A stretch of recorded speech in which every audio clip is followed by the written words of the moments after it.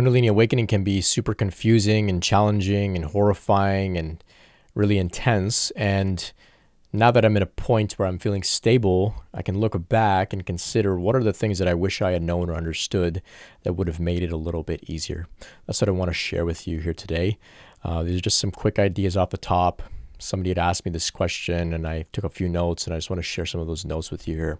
So the first point that came to me, well, what I wish I would have known was that I wish I would have known that this was a real thing, a real documented phenomena that wasn't just happening to me. It wasn't that something had gone wrong. It wasn't like, my brain wasn't broken, my body wasn't broken. It was a known thing.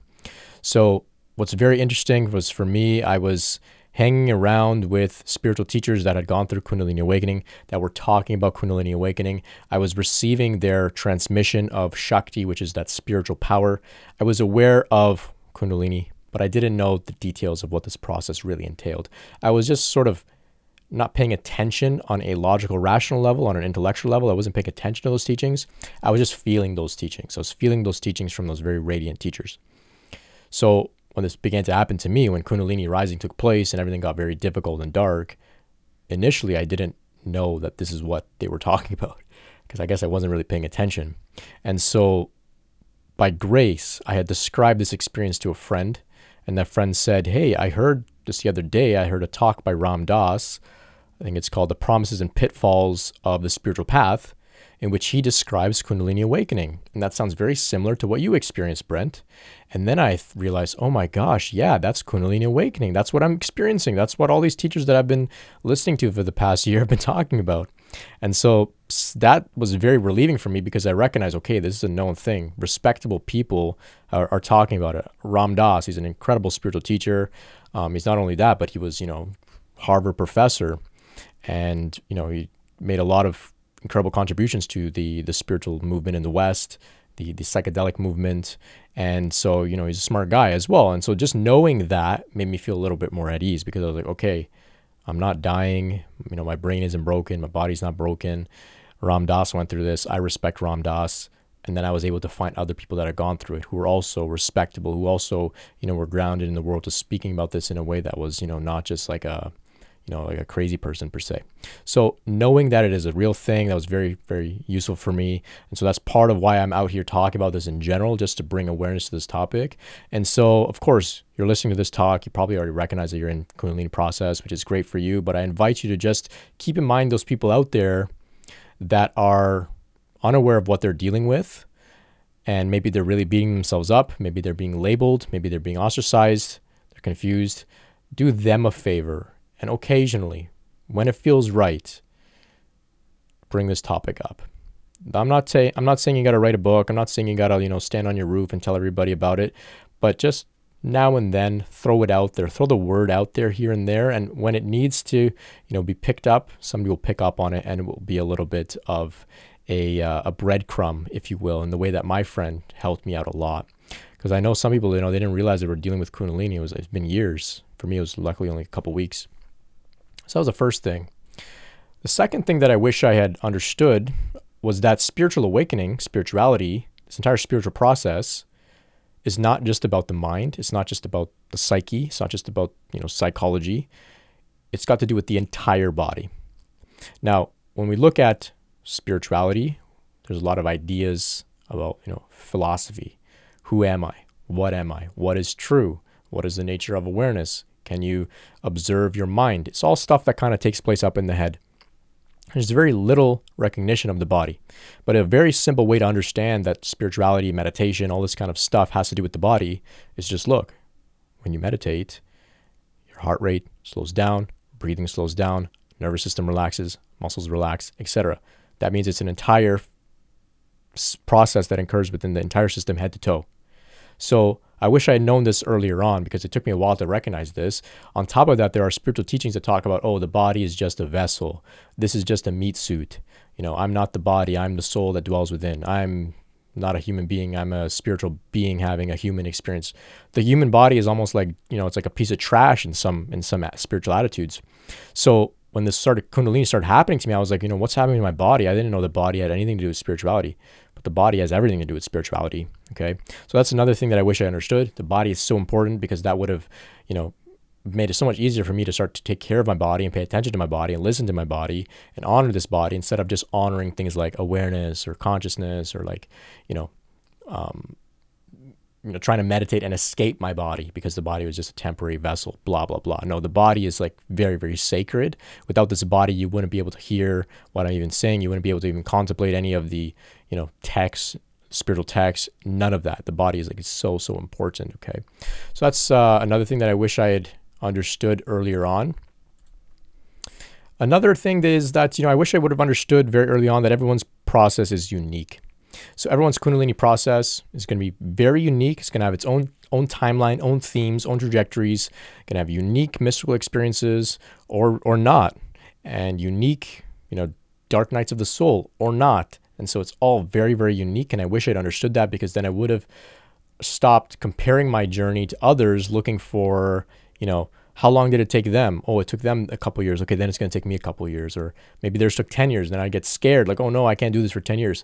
I wish I just understood everyone's journey is unique, and you'll never, find somebody's journey matches exactly yours. And you have to just surrender to what, the divine intelligence wants for your destiny to be as you go through this process. So that's something I wish I'd understood as well. Everyone's journey is unique.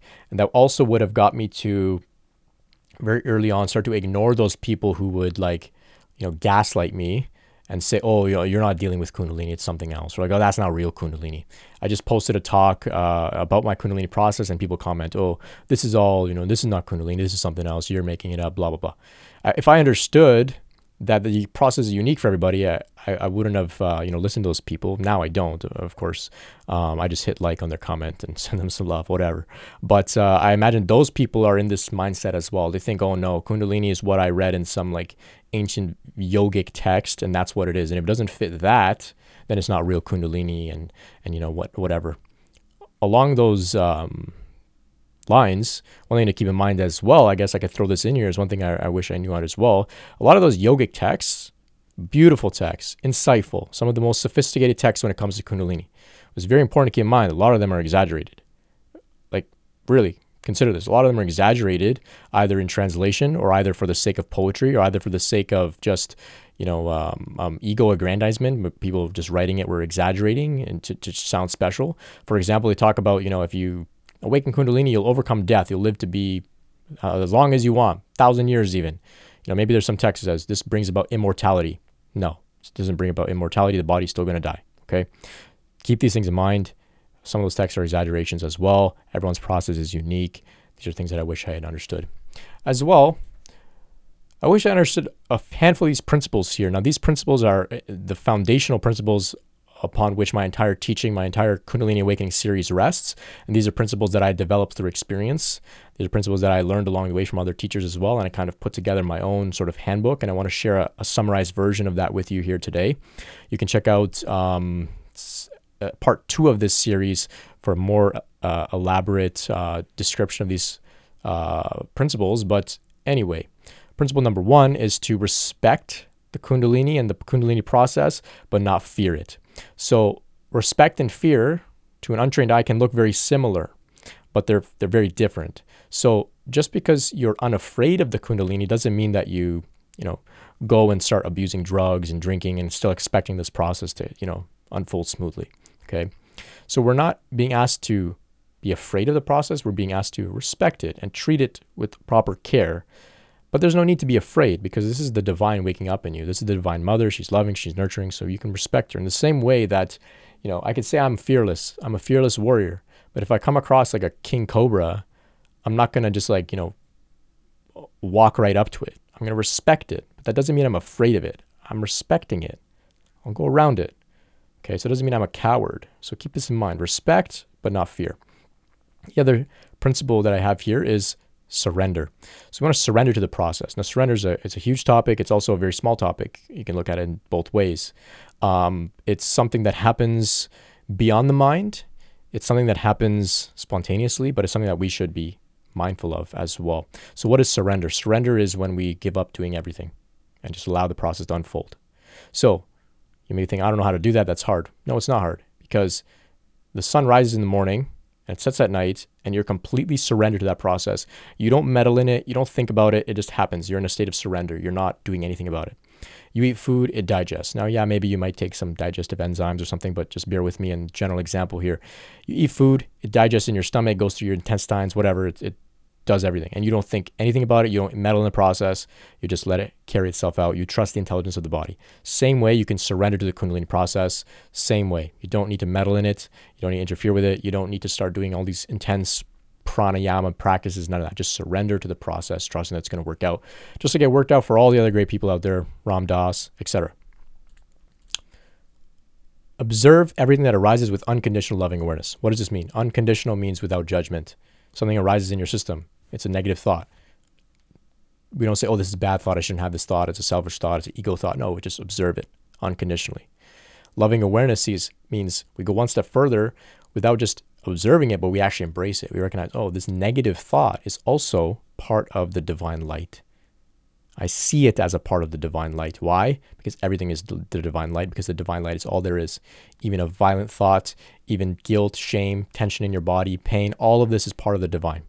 And when we're able to see it as part of the divine, we stop fighting it and we allow it to actually be released and healed, which is what the Kundalini is trying to do for us. So that's why things start to come up. That's why we go into like these really dark periods where a lot of negativity arises, because it's arising to be cleared out of our system. It's not that Kundalini is making us negative. Kundalini is cleaning up all the dormant negative stuff that we've been carrying around. So if we observe it with unconditional loving awareness, we recognize it as light, we give it permission to be in our space temporarily, and then it's released. And you'll experience it being released. But if you fight it, if you gaslight yourself with spiritual ideas of like, oh, don't be low frequency, or don't think in your ego, don't think like that, you're living in the past, blah, blah, blah, all that spiritual stuff is just going to delay the process. You've got to observe with unconditional loving awareness. Meditation is a safe space. That's the next principle here. Meditation is a safe space. This means that you must develop some form of meditation that you know is a place where you can go when things get difficult. If you don't have this, you'll be like just going all over the place, like, the chicken with their head cut off. But if you know meditation is a safe place, and that can be either on the cushion, it can be, maybe wrapping yourself up in blankets, it can be going on a walk, it can be, maybe laying in the bathtub, whatever it is. But if you have a place in solitude where that's where I can go and feel safe, that's very important. Now, best thing I would recommend is that you develop a meditation practice and you sit with things as they arise, but it's not for everybody. But I invite you to consider it and try it at least and see how it feels for you. Develop that sort of practice, because now for me, for example, if something difficult were to arise in my system, I know immediately I go to meditate. That's it. I don't go and try and solve the problem or worry about it per se. I think, okay, got to meditate. Sometimes I don't meditate because maybe I'm caught up in the problem, but I know meditation is the place that I have to go. Okay. So meditation is a safe space. Create a safe space for yourself like that. It can involve community, and it can involve like a person, a therapist, a friend, fellow traveler, or teacher that you can kind of hang out with, but that is not enough. You need to be a safe person to be with in your solitude as well. Solitude is very, very important as well. So you got to be a safe person. And how are you a safe person for yourself? Well, you look at whatever is arising within yourself with unconditional loving awareness, no judgment. You don't threaten yourself. You don't harm yourself. You don't hurt yourself, beat yourself up. You become a safe person, okay? Next principle here, listen, and listen with humility. What does this mean? It means to be a good student. Be a good student of the internal guidance that will come, of the inner guidance, the inner wisdom, the inner teachers, ascended masters, higher self, intuition, whatever you want to call it. They will begin to give you insight and guidance, but you've got to be able to listen with humility. If you think you know what to do on an intellectual level with your ego, with your mind, you'll be in trouble. It also means, look up some books, look up some talks, find people who have gone through this process and listen to them with humility as a student, be a good student. And so that's very important as well, because if we think that we're going to figure out how to get through this with our intellectual mind, we're in trouble. We're in trouble. The mind does not know how to go through this process. Keep this in mind. Your intellectual mind, maybe you may be very smart, you may have a billion different degrees, read every single book, it doesn't matter. Your mind will not know how to go through this process. You have to be humble and listen. Finally, my last principle for you is to feel everything. Feel it all. It's a bit of an echo of some of the prior principles, but I really want to emphasize here. Kundalini is going to give you a lot of sensory experiences. You're going to feel things moving through your body. You're going to feel different muscle spasms, feel emotions. You're going to feel chakras opening, feel chakras blocked. You're going to feel all this kind of stuff. Feel everything. Doesn't mean that you got to meddle in everything. Doesn't mean you got to do anything. You just have to feel it. That's it. Just feel it. Just feel it. Just be with it. Don't push it away. Don't chase good experiences. Don't push away the bad ones. Just be with everything in the moment, feeling it all. And with these principles, you'll be able to navigate your process safely, smoothly. You'll come out on the other end successfully in a place where you're rather stable. So if this resonates with you, you'd like to go a little bit deeper, check out the other parts on my YouTube channel, my podcast here. I've also got some interviews with people that have gone through this process, and you'll be able to see that in their own way, they develop their own sort of principles that are very similar to what I'm sharing with you here, and you can see how they implemented them in their own unique journey. So I hope this has all been useful for you and insightful. Thought I'd jump on here and just make a quick rambling talk to help you out a little bit. If you have any questions, leave a comment below. You can write me by email, or you can visit my website, brentspirit.com, to find out about meeting with me, making a donation, checking out all the other free content that I have available. I've got some ebooks, audiobooks, entire series dedicated to Kundalini. So please check it all out. Let me know what you think. Give me some feedback. And until next time, much love and peace.